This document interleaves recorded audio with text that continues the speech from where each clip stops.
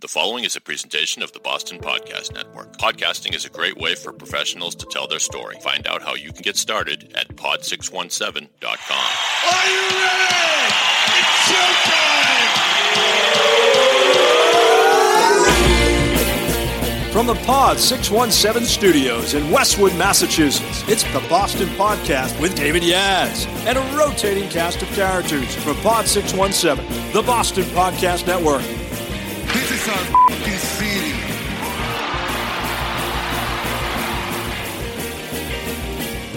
What's up, everybody? This is Dave, and welcome to the Boston Podcast. I'm looking at my guest, Kristen DeZallo. And by the way, Kristen, welcome to the show. Thank you.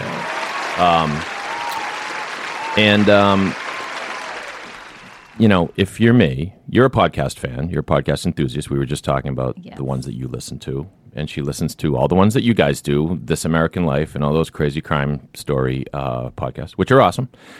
As well as the Boston Podcast. Well, thank Goes you. without saying. Thank you. Unbillable check, Boston. The I check was a is in the mail. fan Oh my God, that's a throwback. long time ago. Wow, well done. Yes, your colleague Anna Byrne was one of the first guests on the previous incarnation of this podcast called Unbillable Boston, which I did not care for the name, which is why we eventually jettisoned it and realized nobody had the Boston Podcast. And I was like, why can't I be the Boston Podcast? I'm good enough. I'm Boston enough. I was born here, right? Anyway, so welcome to it. Before we get to talking to Kristen, by the way, Kristen is a lawyer. Don't hold that against her. She's an estate planning lawyer. She helps people plan for their future. But there's much more to her. We're going to hear about her history. She was raised by hippies and ghosts. This is not an exaggeration, right? Right? Slightly. I actually did a little bit of show prep today. I know, people, it's shocking, but I discovered a couple things thanks to Kristen filling me in, and we will get to that. She's also got some cool tips as a relatively new mom. Her daughter happens to be the smartest person on the planet, apparently. We'll get into that a little bit, too. First, I want to thank our sponsor, the U.S. Postal Service, second largest employer in the United States, offering paid training and ways to move up. Apply today. USPS.com/careers. By the way, this podcast, in its present incarnation, I usually say it's the only daily podcast in Boston. Well, I think we're going to switch to Monday, Wednesday, Friday, folks. So I know, and I know everyone's crying, and it is a sad moment when you have to pare back the frequency of a daily podcast. But at least for the moment, I think we're going to go Monday, Wednesday, Friday. I hope you're not too broken up by that, Kristen. I think it's a good move. Listen, Okay. Stern's on 3 days a week. I think you can do it too. You deserve it. You know what? I didn't realize that. Stern's on 3 days a week. Yeah. So I meant to say this to you before we started recording, but you know what? I didn't even do the tagline to the podcast. This is poor podcasting, people. Okay, now listen. Do as I say, not as I do. At the right up front at the beginning of your podcast, you should speak clearly, and people should know what your podcast is about. And this is about your city. It's how to succeed in the city and how to enjoy the city and get the most out of it. That's the working tagline. It's not very snappy, but we'll work on that. You know, every podcast is a work in progress.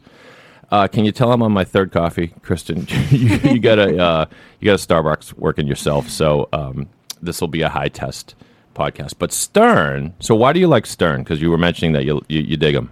Oh, I think I love that he is so vulgar and fucking A. Great. Yeah, Let's get to it. He is no filter. Yeah. Over the years, I think his filters come up a bit, but he is wild and a little loose. He has, over the years, become a great interviewer, so he's awesome at getting his guests to reveal things that they don't say on other shows. And he is such a hard worker, which comes across all the time. And what I always relate back to him is that when he first started in radio, he was awful. I mean, absolutely terrible. Yeah. He was not a natural talent at all. And it's a nice lesson for life for people that even if you start to do something, if you're passionate about it, even if you just suck at it, if you work your ass off for years and years, you can become really good at it and really great. Yeah. I think, and if you enjoy it, and he always wanted to be that guy. He wanted to be that voice. But you're right, he would readily admit on the air that he would say things like, I suck, and if someone better comes along, I'll stop, you know? But he was absolutely an innovator. The reason why I had a distaste for him kind of earlier in his career is just his use of people with special needs, and he would always argue that the people with special needs on his show really enjoyed it, and he kind of lifted them up. I think that frankly was about half true, because I think he was laughing at them, and And I think he'd admit that now. He does? I think he That has, could be. over the years, has such self-reflection on how he's treated certain people in the community, including people with special needs. And I think he's still, in his 60s. He still is a little old school, but he's never someone who's not willing to evolve, change, and admit when he's been wrong and said things that are wrong. Yeah. And I think that's a nice redeeming quality. It's a great lesson. You and I were talking about redemption because your daughter, even though she's only 2, she already loves the concept of redemption. We'll get to that later. That's a teaser, folks. But I give him Stern as an example of good podcasting. I'm a broken record with all this podcasting. By the way, this is brought to you by pod617.com, the Boston Podcast Network. And if you want your own podcast, visit our website and visit us here at our Westwood studios. Do you like what we've done with the place? Yeah, it's awesome. Yeah. Thank you. I feel like I'm in a Howard Stern studio. Well, I'm not quite Stern, but we're at least talking about him. The thing I loved about his show was you said he has no filter, and that's always been his thing. And I've been kind of hot and cold on that because sometimes it's right to have a filter. Like if your filter is going to prevent yourself from hurting somebody's feelings, then maybe that's a good filter. However, what you said is good entertainment in the sense that I would be listening to him, in the car, and he would just be bullshitting about whatever is going on in the office, in the studio. And so he'd be like, Robin, and I'm making this up, but Robin, Billy the intern was late again this week. Benji. Okay, Benji, the fat guy, right? So Benji was late again this week, and Robin, what? He was? That's like the third time. That's like the third time this week. I know, and I don't know. I mean, eventually we might have to get rid of Benji. And so here I am driving in. I'm saying to myself, I hope they don't get rid of Benji. I kind of like Benji. And it's like, why do I give a shit? Like, what? Like, and the reason why is because he lets you in behind the curtain. Which is why I tell our podcasters here, like, if you make a mistake, I think the best thing to do on a podcast is roll with it, is admit, I'm an idiot. Look at that. I pushed the wrong button or whatever, little things like that. And I think he's always been that way. Now he's live radio, or has been for most of his career anyway, so he doesn't have the option of, like, stopping like we do here. But I think you're right. I think that's why. I mean, don't over the years, you get to know the members of his weird family, right? Yeah. And I was at the Fish concert at Fenway a few weeks ago, and one of the obscure people on the show was there. And my husband and I were together, and we're like, we think that's Steve the intern. And my husband's like, oh my God, let's just go upstairs. Let's not pay attention. And I was like, Steve! Yeah. And he turned around, and of course we ran away because I wasn't going to talk to him. But you feel like you know them, their personalities. That's what's nice about it. When you don't have a filter, the benefit I see is when you are just a genuine open book person and you're honest. Right. If you're then no filter and just a bad person, you're going to say things that hurt people on purpose, and then I'm not going to want to listen to you. Right. But I think genuinely he's kind at heart, and he allows people in, and for better or worse. Yeah. And I think that just he's so genuine that it makes you just love him. Yeah. It's an easy lesson. It sounds simple, but so many people fail to do it on radio and podcasts. In other words, is just, let us in a little bit. Growing up, I listened to Charles Laquadera on WBCN, and he wasn't necessarily the most talented guy in the world, but you felt like he was one of us. And Matt Siegel is kind of that guy now. Grumpy old Matt complaining about, how he had to wait in line at this or that. And it's the same things that we complain about, and we dig that. So now, Kristen was born in New Jersey. We're not going to hold that against her, but she's been here for 20 years, which means you moved here when you were like 4, I guess. Yeah, I was. So we're locking her in. We're locking her in the Boston vaults because by now she should know enough about our fair city. Oh my God! There's like actual doors that close. Don't worry. Okay. All right. Pay no attention to those armed guards. They're here to protect us. All right, guys, take it easy. All right, that's enough locks. Okay, she's in the vault, people. All right. Can you name a band from Boston that you appreciate? It's a little. Does Aerosmith count? Absolutely. Are you kidding me? Yeah. Are you a fan? I was. I actually haven't thought about them in years. I used to be. So yeah, Aerosmith is kind of the quintessential answer to that. I met Steven Tyler once. My uncle Chris procured backstage passes for an Aerosmith concert. Now it turns out I think there are backstage passes and there are backstage passes, and we kind of only got, the JV version of a backstage pass because that it allowed us to stand in line and meet Steven Tyler and have him sign something, right? And so I'm in line, and I'm probably 23 years old, something like that, and trying to think of something to say to Steven Tyler that maybe he hasn't heard before, right? And I get up there and I got nothing, and I looked at him and I go, Steven, you're the balls. And he goes, thank you, man. And he signed my thing, and I just kept walking, and I'm like, damn it. I'm sure no one has said that to him, though. I have a feeling. Well, even if they did, it did not blow his skirt up, I can assure you. So, have you ever met someone famous and, wanted to kind of take them out of their famous zone? Do you have a favorite? Tell us something. The only two famous people I ever met were I was sophomore in college in Boston, and I was working at Starbucks. I was a barista, and I was coming up the stairs. There was a basement area of the Starbucks. It was the one on Mass Ave, right across from Berkeley College of Music. I gotcha. Yep. And there's a basement where all of this boxes are stored. And I was moving out of I guess it was my freshman year dorm. I don't know.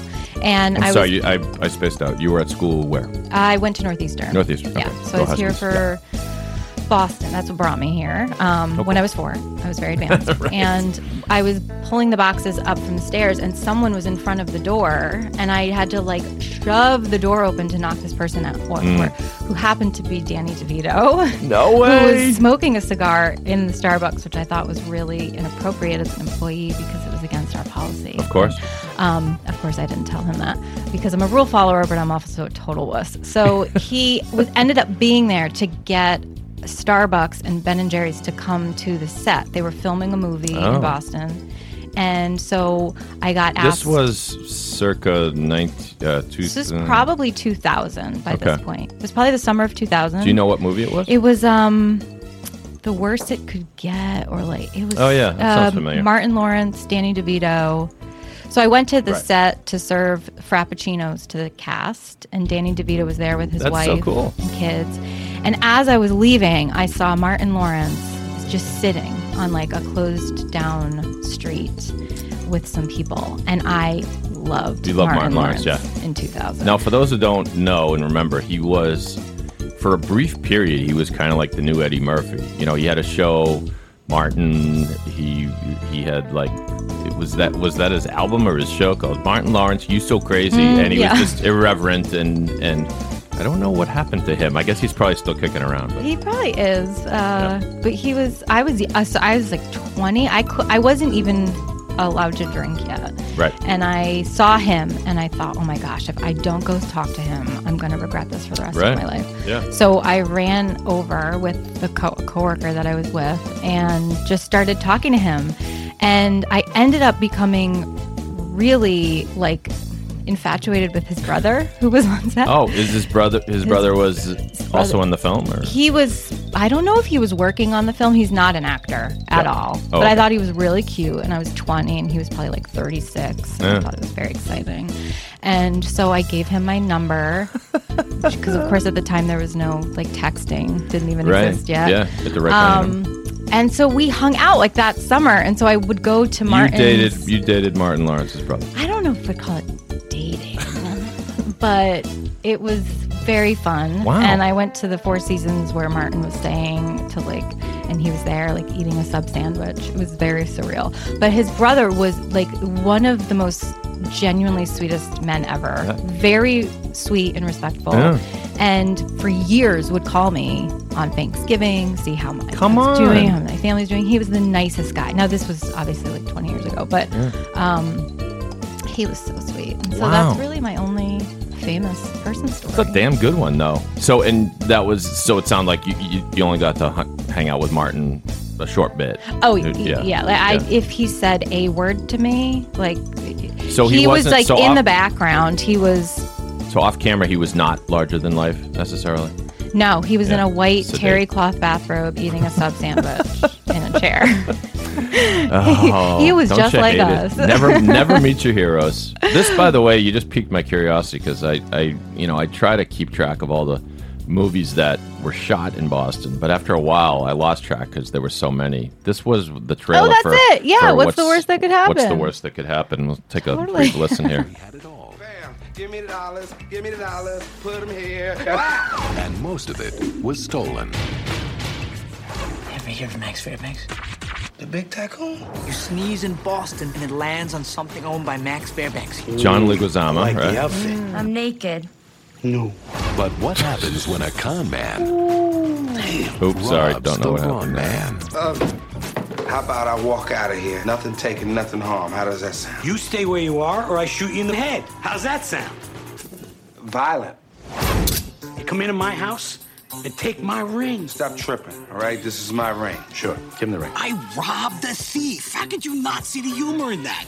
Now, what began as a game Everything is gonna be fine as long as I hold on to this lucky ring. has become a battle of wills. You don't know what he started.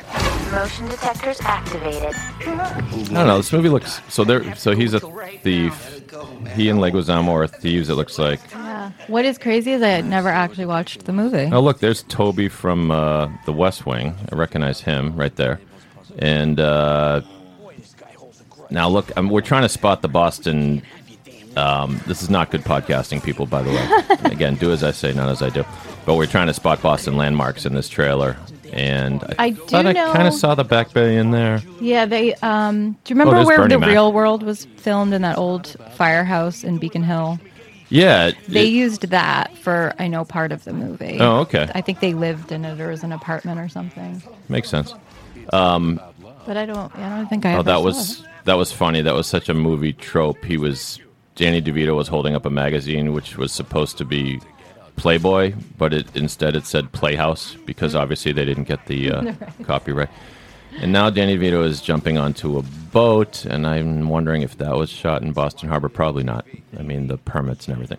Anyway, okay. Well, I guess we kind of know why that movie wasn't a classic. Yeah, it's too bad. But how nice is Danny DeVito? Like, Yeah. forgetting his whole cast, Starbucks and Ben and Jerry's. He's such a sweet guy. I have Even though he heard smokes him. cigars in the Starbucks. I have heard him in, and I'm glad you let it slide. I mean, for everything that Danny DeVito has brought It's us true. in his comedy, It's very true. I've always liked him. Everybody usually has, and we know this. He has aged. If you look, he hasn't aged. Pardon me. If you look at, so that was him in 2000.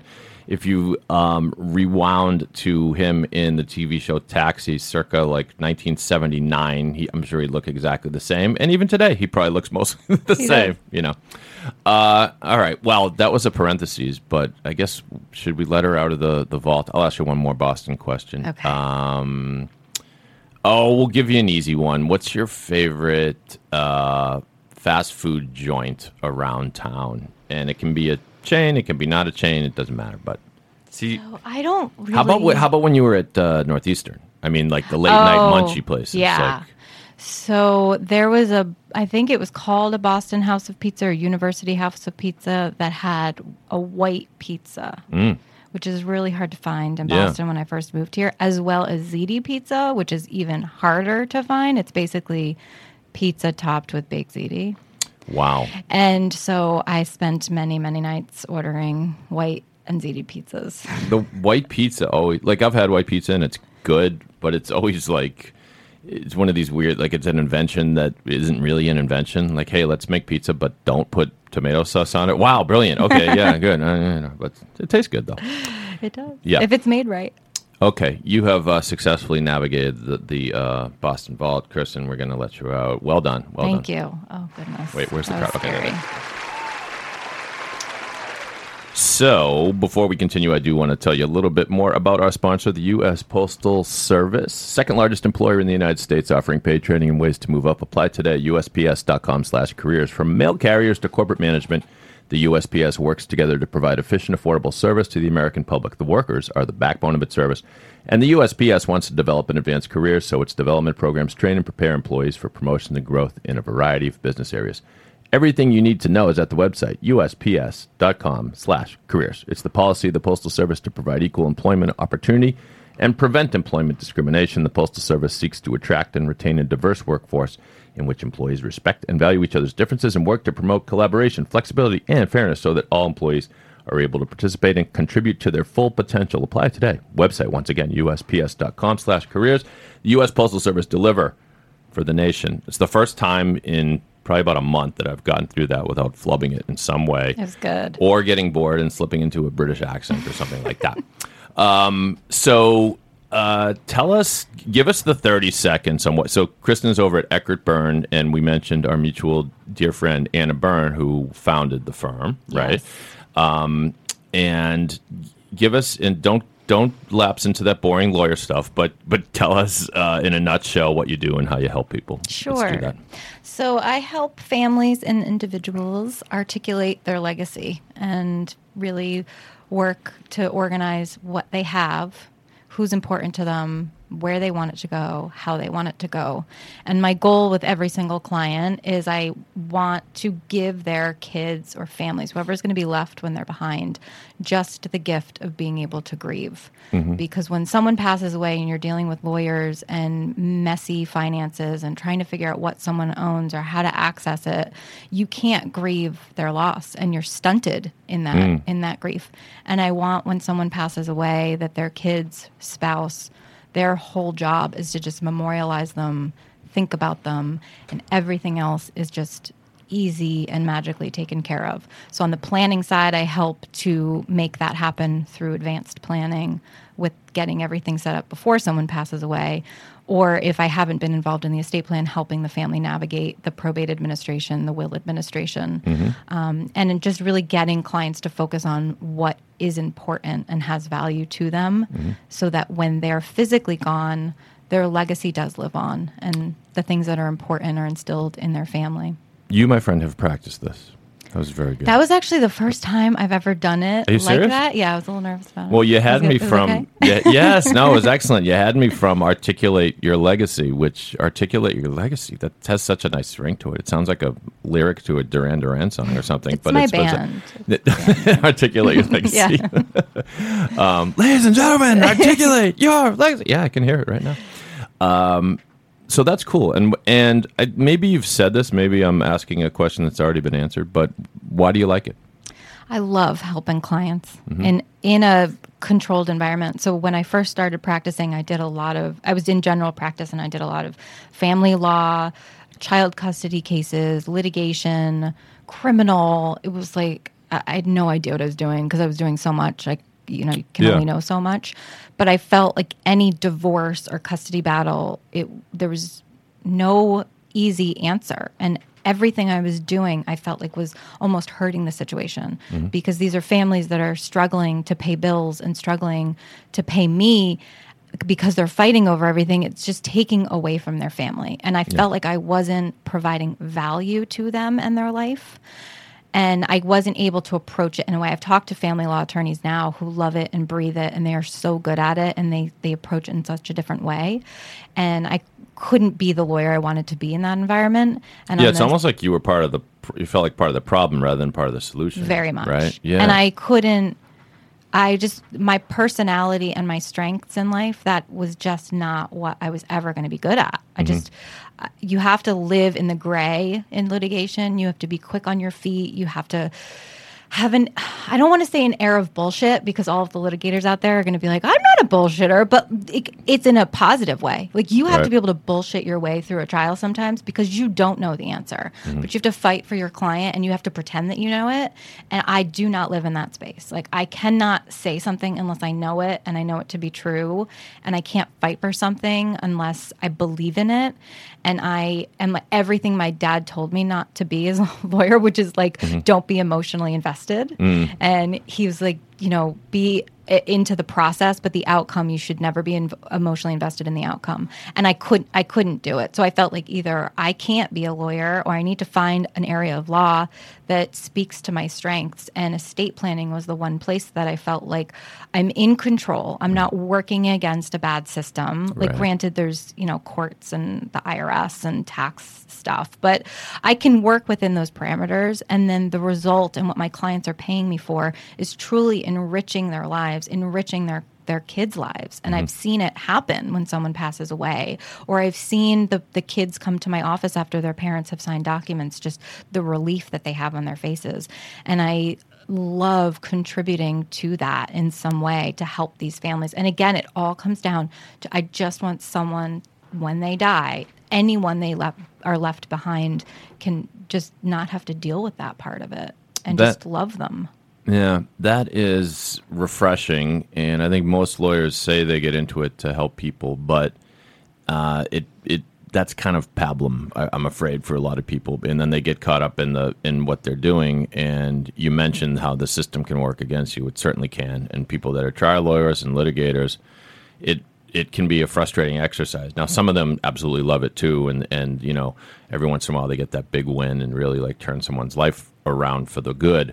But there's also a ton of delay, and there's a ton of you know, angst, and that's not the right word. Just the tenor of the case becomes so bitter, just embittered, and you're dealing with bitter people on the other side, and before you know it, you're in this big mess of a case and like no one's going to win. Exactly. And what you're saying is, if I hear you right, when you sit down and listen to a person, hear their story, and hear the way they want to write their legacy, you can help them write that with no one telling you what to do, at least at the outset. You know, obviously you're writing the plan within the boundaries of the law and what you know about the law, but you can really construct every plan to help people see their way through until the finish line. Exactly. Right. And even if it's something that's not maybe legally binding, empowering people with just the ability to write wishes and letters, and they know that, you know, no one has to follow this specific thing, but that their family will take that into account of how this money should be used, or how this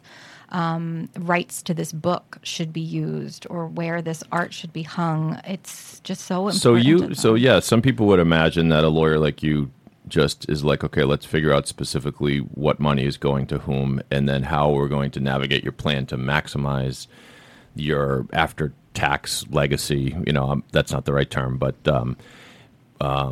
you know this, obviously. When someone has a lot of money, the Trump calls it the death tax or whatever, and you find ways to help people navigate that. But that was a long run up to this question. Sorry. But it sounds like you're also saying things like, tell me, Mr. Client or Ms. Client, specific things about people in your life and what you want for them, and what the way you see this story playing out after you go. Am I right about that? Yeah. It is, as with anything, it is about the why. Yeah. Why are you doing this? Why do you want your kids to have a third at 25 and half at 40 of the, like, why? Mm-hmm. What are you concerned about? What are you protecting them against, or what are you protecting for themselves? It's all about the why. And then having them understand that it is so much beyond the money. Mm-hmm. Especially now, it's an exciting time in the trust and estates world because of the idea of digital assets, and people have blogs and websites and email addresses and things that maybe don't have monetary podcasts. Yes, thank you. Your website, David, if you pass away, who knows how to make that podcast website keep going? Damn it. Let's talk after the show. There's vultures out there that will swoop in, host completely inappropriate material to hold that site ransom. And if a family member doesn't even know how to access or who's hosting it to pay it, it can become a disaster. And there's certain assets like cryptocurrency and Bitcoins that there's clear value. But having clients understand the sentimental part of their plan, pictures, websites, blogs, social media, so that they're not getting alerted on their child's birthday to wish them a happy birthday after they've died on Facebook because they can't figure out how to take the site down. Yeah. It's getting them to realize this is so much more than just your money. You're scaring the shit out of me. No, sorry. No, I say that in glib fashion, but I say that because what you're saying is absolutely true, because I'm thinking about it. There is a very small, secretive group of people that is privy to the intellectual property that is the Boston Podcast Network here. But what you're saying is absolutely true. You know, if I head across High Street here in Westwood and get hit by one of those trucks that doesn't look both ways before they come flying down the street, you know who you are. Excuse me. Then I would want someone to, pick this up. Everyone who runs a business that they're proud of would want someone to pick it up. By the way, as an aside, confession's good for the soul. I need to confess something. Every once in a while when I see someone passes away, Whether it's not necessarily a famous person, but maybe sort of someone in your town or everything. Every once in a while, I go to Facebook just to look at their page because there's something creepy about seeing a Facebook page of someone who just died. There is. Does that make me a terrible person? No, not at all. But Yeah. yeah, it can be upsetting. But it also can be a place for people to mourn. So having the ability to keep it as a memorial page is important too. So we're just becoming so technologically advanced, and our laws are not there yet. So some of it is out of our control, and it's planning around that, but it's an important piece. Well, if you want to get in touch with Kristen and talk more about articulating your legacy, see, I remembered that. I'm going to write it down. Go to EckertByrne.com. So that's Eckert as in ECKERTBYRNE.com. EckertByrne.com. You find Kristen's bio there and ways to get in touch with her, etc. We still have to hear about Kristen's brilliant daughter and how she was raised by hippies and ghosts. Don't worry, it's coming up just shortly in the program. I do want to tell you about our new partner here at pod617.com. They're called Adori. This company is going to change the way that you consume podcasts. In the future, you normally just listen to your podcast. They're going to change the way you consume it. So they're going to give you like whipped cream and drizzle chocolate and stuff and sprinkles and stuff. And that's the way you're going to eat your podcast now. Wouldn't that be cool, though? Adori is a company that modernizes all types of traditional audio, including podcasting, by embedding interactive elements into the audio signal itself. So we're talking about things like links, social feeds, videos, images, polls. So this is what I'm saying, people. When you listen, if you could be listening, because this very podcast now is on the Adori app. If you're probably not listening to it on the Adori app because this is kind of a newfangled thing, but check it out. Go to the App Store, download it. It's ADORI. That's an anagram for radio, by the way, because it harkens back to when we used to love radio. But again, the innovation is you can actually watch a podcast. There are images that come up. Like if I just say, what should I say? Peanut butter sandwich. Well, now, if you were listening on the Adori app, you would glance at your phone and see a picture of a peanut butter sandwich. What else? What else do you want to conjure up? How about Bourbon? Bourbon. We're going to talk about bourbon later for sure. But Chris and I both discovered we're mutual bourbon enthusiasts. That's a classy way of saying we like to swill bourbon. Let's see. Bobcat Goldthwait. See, a picture of Bobcat Goldthwait just came up on your screen. So you can let your imagination run wild. But Adori provides an unprecedented level of listener analytics.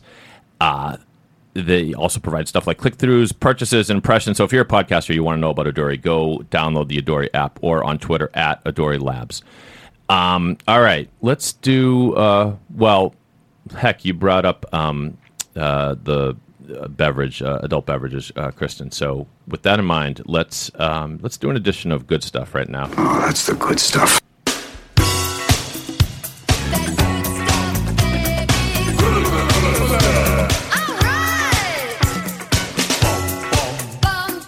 So, on Good Stuff, we recommend things to people. Could be books, TV shows, could be restaurants, could be a new app on your phone, or it could be a delicious beverage. I haven't had any except coffee today, I swear. So now my journey as a bourbon drinker, I feel like we're sitting in AA here. But in college, I, like a lot of people, drank a lot of cheap beer. And then, it's fun. I just find it funny how your palate, changes. I don't know if you're the same. But I just appreciated bourbon because it's a different experience, So tell us about your bourbon journey, Kristen. Oh, my gosh. My bourbon journey was long, but ingrained in me. My grandmother was a whiskey I see drinker. What you did there. Grain. Oh, yeah. She distilled in me to love bourbon. But more whiskey. So my grandmother loved Manhattans, and that's my drink. I knew she loved Manhattans, and first time I had whiskey was at Dick's Last Resort. Oh, wow. Boston throwback. I had a whiskey sour. I was probably like 22 years old, and I loved it. Yeah. And I was like, what is this flavor? That's a good gateway drug, whiskey sour. Oh, my God. Because it doesn't really taste like whiskey. It's a good drink. But you can get the flavor to it. So if you drink a whiskey sour and you hate it, like you will never, well, that's true. You probably won't like whiskey. You'll have to learn to love it. Yeah. But I loved it. And then I as a child, I was a little immature, so there was a lot of Jack Daniels, which is horrible, which then switched to Jameson. They're a sponsor of the show, by the way, Jack Daniels. No, I'm just kidding. Sorry. JD, I actually was talking to a guy. No, listen, I confess, I can't do Jack Daniels either. Like, it's a living hell if you're, like, on an airplane, like, do you have any bourbons? Like, we have Jack Daniels. It's like, no. I need at least a mild step up. Although I'm told, I was talking to a guy from Jack Daniels recently, and they do a podcast they're very proud of. I was at this podcast conference, and he said that, well, I got to try Jack Daniels. Like, oh, he's going to kill me because I forget what the product is called, but they have a high end. So maybe someday, and I'm sure. Someday we'll do a taste test, Kristen. We should, and a blind taste test, because I might be surprised at myself. That's a good idea. So you were saying Jack Daniels then switched to Jameson, which I did Jameson for a long time, which is just Irish whiskey. It's not a bourbon. Not a bourbon. For whiskey people out there. Do you have a little Irish blood in you, Kristen? I do. I do too. About 18% per 23andme.com. Really? Yeah. See, I think I have something like 45%, but I haven't done the buccal swab thing, the cotton swab thing. Well, Anyway, it's like, spitting in a cup for a long time. I loved Irish whiskey. I had a sweeter palate when I was younger, so I liked that it was a sweet whiskey. It's got vanilla notes, and it's fairly smooth. I loved the Black Label Jameson. It was like my favorite. So it was a higher end Jameson. I was so into Jameson that I was at Top of the Hub and had a $45 shot of Jameson Reserve that I found. Ooh la la. And it was the craziest experience because you know how really bad whiskey, when you drink it, it's like fire? Yeah, it burns your throat. It's awful. Yeah. A really good whiskey is super smooth, goes down easy. This was like the reverse experience. So it went down smooth as water, but then a couple seconds after you finished drinking it was like hot fire. Really? Not in a bad way, but just in a, oh my God, what is happening? Like in your face sort of hot, or like in your throat and tummy? Yeah, in your chest hot. Oh, wow. It's like had already been in my stomach. And it wasn't a bad burn. It was interesting. Totally worth the $45. I would never buy a bottle of it. Right. But I was super into it at the time. And then my palate changed. I'd also changed my diet. I cut out sugar and cut out kind of processed foods. And so I found that the Jameson was just a really sweet whiskey. Yeah. And then discovered Basil Hayden's, which was very good bourbon. Yeah. The first time I had bourbon where I was like, this is like my life. Yeah. And what's fascinating to me about bourbon is that it has to be mostly corn to be a bourbon legally. And corn to me is very sweet as a product. We make corn syrup out of it. Yep. But I find that bourbon, even though it's mostly corn, is actually not very sweet. And Basil Hayden itself, the way they distill it is more of a rye. Yeah. It tastes more like a rye, feels like a rye more than a bourbon. Yeah. But every time then, since I've had Basil Hayden's, I've tried other bourbons. Now they're my go-to. Well, you went to, it's like you went to a hotel for the first time and checked into the Four Seasons. Yeah. And then you can't exactly go to Motel 6 after that. You can't. So, but I'll do Maker's Mark if I have to at a wedding. That's Maker's Mark is my sort of baseline bourbon. Like that's, most places will have it. You're at a wedding, you're at a function or whatever, and hopefully they've got at least Maker's. And I enjoy Maker's. Basil Hayden is definitely a step up. Do you have a treat bourbon, like higher end than Basil Hayden, or not really? No, I've always wanted to try the, what is it, Pappy's? Oh, yeah, Pappy Van Winkle. Yes. Yeah. And so I went to Citizens Public House on Boylston Street. I think it's Boylston, down by Fenway. And they had Pappy Van Winkles, which I've heard podcasts about this whiskey. I've heard, it's so, at this point, just like an urban legend to me of whiskeys. And so they had it there. And it was $125 a shot. What? I didn't realize And this. it was my birthday. And I said to the bartender, like, I am 1,000% prepared to buy this whiskey, get a shot of this whiskey. Yeah. I've been wanting to try it. Is it worth it? Yeah. And he was like, no.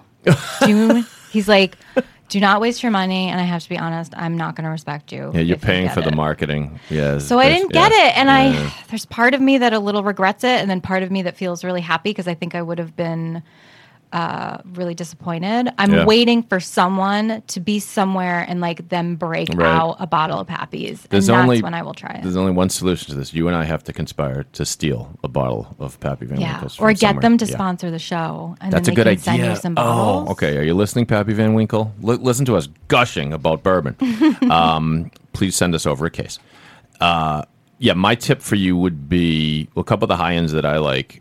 I don't love Woodford's as much as everyone else does. It's nice. Too sweet. It's fine. I find it a sweet bourbon. Yeah. It tastes like Irish whiskey to me. Yeah. On a blind taste test, I would not know the difference. I like Knob Creek, but I will steer clear away from whatever their maple thing is, which that it tastes like syrup. Baker's is good. I've had Baker's. Yeah, higher end, a tad stronger, and then my treat bourbon is Booker's. I mix up sometimes Booker. You got to know your Booker's from your Bakers if you're a bourbon drinker, people. Booker's it's delicious, and it's actually the strongest drink you'll ever have. Like it's 100 proof, I think. Is that do I have my math right? I think it's 100 proof, which means it's essentially 50% alcohol, but you don't notice it per se. It just tastes like a really good, bold bourbon. And so, do you like to make yourself a Manhattan or on occasion? My go-to is neat. Really, I love old school a neat bourbon. Yeah. But if I'm feeling like I want a cocktail, I'm out. Then I'll do Manhattans. I love Manhattans. Yeah, and then I think of my grandma. Aw. I love a Manhattan. It's so easy to ruin it. If you're at like an upscale hotel, they're going to pride themselves on making good cocktails. They'll make a nice Manhattan. If you're at just kind of your average like restaurant and you order one, you're rolling the dice because they'll take the sweet vermouth and they'll dump it in, and it's too sweet and it just ruins it. You got to be very judicious with the vermouth, and then. You might want to explore the world of bitters because there's amazing things going on in the world of bitters now. I've heard that. Is there someone in USA 500 whose like child owns a bitters company or something? I was just going to say that. It's creepy. It's like you're reading my mind. It must be the ghost. You're talking about Frank Rudowitz. Well, okay. My husband calls it the Red Queen. Okay. So these are my Red Queen powers. Is that a Game of Thrones reference? No, you're just the Red Queen. He thinks there's a Red Queen living in me. Kristen has red hair, so there you go. Yes, our apparent mutual friend, Frank Rudowitz, who's over at, is he over at Markham? He switched firms recently. He's going to kill me if I got it wrong. No, is it, sorry, Frank, I'm going to look up where you work now and get it right the next time I mention you on the podcast. But Frank's CPA, former cop, awesome guy, and forensic investigator. He has a son named Craig Rudowitz, who produces Crude Bitters, so that's a play on his name, C. Rude. And I bought some of these very bitters that you're referring to on the internet, and it was like some exotic flavor, like pomegranate, pineapple, or I don't know, but it was good. It was good. You can go though at a liquor store, and they'll have like orange bitters and cherry bitters, which is my favorite. The cherry bitters, just a couple of dashes of those cherry bitters in your bourbon. It's a little slice of heaven. I'm gonna try that. Okay. And by the way, just as a final note, Scotch, no Scotch, never? I've tried. I went to a Scotch tasting and probably had 50 different Scotches, and you do not want to know what I looked like walking out of there. I just can't do the peat. I just don't love that type of smokiness. Me too. It just it. hit. There's something I can't describe. The word is not necessarily strong, but there's something sort of halting about it that just when it hits me, it's just not pleasant. If it's super good Scotch, then I can drink one and I'll be happy. But that's like, now I'm a spoiled brat Scotch drinker, and I don't want to be that. So I stay in my lane. Okay, so drink more bourbon, people. You'll make yourself happy. And yes, some companies should come out with organic bourbon. I would like them to try that. Yeah. All of these GMOs with corn in this country. Don't get me started. And I want my bourbon to be nice and... Let's do it ourselves. Like I'll be your assistant. Red Queen Bourbon. Let's make, Red Queen Bourbon. All organic. All organic. It's going to be my second career in life. I am jealous of those people that like start their own booze lines, but it's like, where do you begin? And it seems like such a long, painstaking process, which is why I'm glad other people do it for us. Exactly. So We are up against the clock a little bit here, but a couple things we promised we'd get to. First of all, your daughter's brilliant. She's 2. And you were just telling me that she's got these complex thoughts about, I don't know how much you want to get into it, Kristen, but that she loves fictional characters like Darth Vader because they find redemption and goodness, right? I should have let you tell the story. Yeah. But yeah, tell us a little more about that. No, she loves a bad guy. It started when she was super young. We have this awesome book called Marlon Bundo. I don't know if you've heard of it. John Oliver, yeah. And there's John Oliver did that as a spoof, as an answer to, I think, Mike Pence's book. Yeah. About his bunny. Mike Pence legitimately has a bunny named Marlon Bundo. Marlon Bundo, yeah. And Mike Pence wrote a book, and a lot of the proceeds went to like pretty organizations that I don't necessarily align with. Nor does John Oliver. So he created this book about Marlon Bundo, who's a bunny, Mike Pence's bunny, who falls in love with another male bunny. And it's their love story.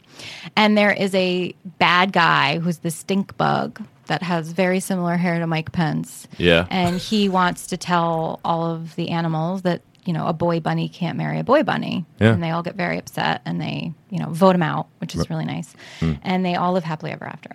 And when my daughter was really little, she loved the stink bug. Every page, and I was starting to get nervous of like, this girl is going to be picking the bad guy. A Republican someday. Like, what am I going to do? Right. And so then she became older, and she still always gravitated towards the bad guys. And we realized when she could become more verbal, she loves a bad guy that then really is good. So Darth Vader, who becomes good, or Zurg from Toy Story, who's Buzz Lightyear's Nemesis at the beginning. Yeah. In Willy Wonka, if you remember the Willy Wonka movie, of course. Slugworth. Yes. Is like pretending to be the bad guy, and at the end you find out he's a good guy. She loves Slugworth. Yeah. She loves anyone that I think can show that they can redeem themselves, and that I think she likes the complexity of she's 2, so emotions to her are the most important thing, and the only thing she really is starting to understand at this point. So sadness, happy, anger, and when she sees someone who's sad or angry, I think she's also just so kind at heart. She wants them to feel better, and then when they do, she just loves it. It's a wonderful quality. You want to hear my Slugworth imitation? Yeah. And remember the name, Everlasting Gobstopper. How was that? It's pretty good. Pretty good. You just need a scar on your face. Yeah, he was evil looking, and then turns out not to be Slugworth at all. Exactly. Turns out to be, spoiler alert, he actually worked for Willy Wonka. Willy Wonka was just testing Charlie Buckets. Yeah, I know this movie pretty well. My son Adrian talks about it all the time. But by the way, a little harsh there, Willy Wonka. He really put Charlie through the ringer there. She gets so upset at the end. Yeah. She just goes, no, and she starts jumping up and down. Nice to Charlie. Yeah. She gets so upset. Wrong, sir. Yeah. Wrong. Right. You stole the fizzy lifting gas, and but Gene Wilder. What? He's so genius. We missed Gene Wilder terribly. Yeah, he was awesome. And finally, your parents were hippies, and there was a ghost in your bedroom or something. Yeah, this is in my notes, Kristen. So, all right. Well, tell us a little bit about that. My parents were total normal citizens and humans. My dad was a lawyer. My mom had her master's. She was a teacher. They were, outwardly completely typical white suburban family. Okay. You grew up in Jersey. We said Jersey, this. Yeah. But my dad was always really looking for like something spiritual in his life. I think it's no secret he struggles with a lot of kind of not demons, but he's always looking for growth and help and how to make the world better. He's why I say hippies is he's just a very peace and love type of guy. Okay, sure. And so when I was little, they did a lot of different types of religious groups that some people describe as cults, but I was never like in a cult. We almost moved to Texas to live somewhere, but we did not. There weren't people coming through your house at all hours of the night in weird flowing robes and incest and things sometimes. Yeah. They didn't have robes though, but they were involved in a lot of just kind of fringe religious groups. Okay. So I knew that, obviously. I lived through it.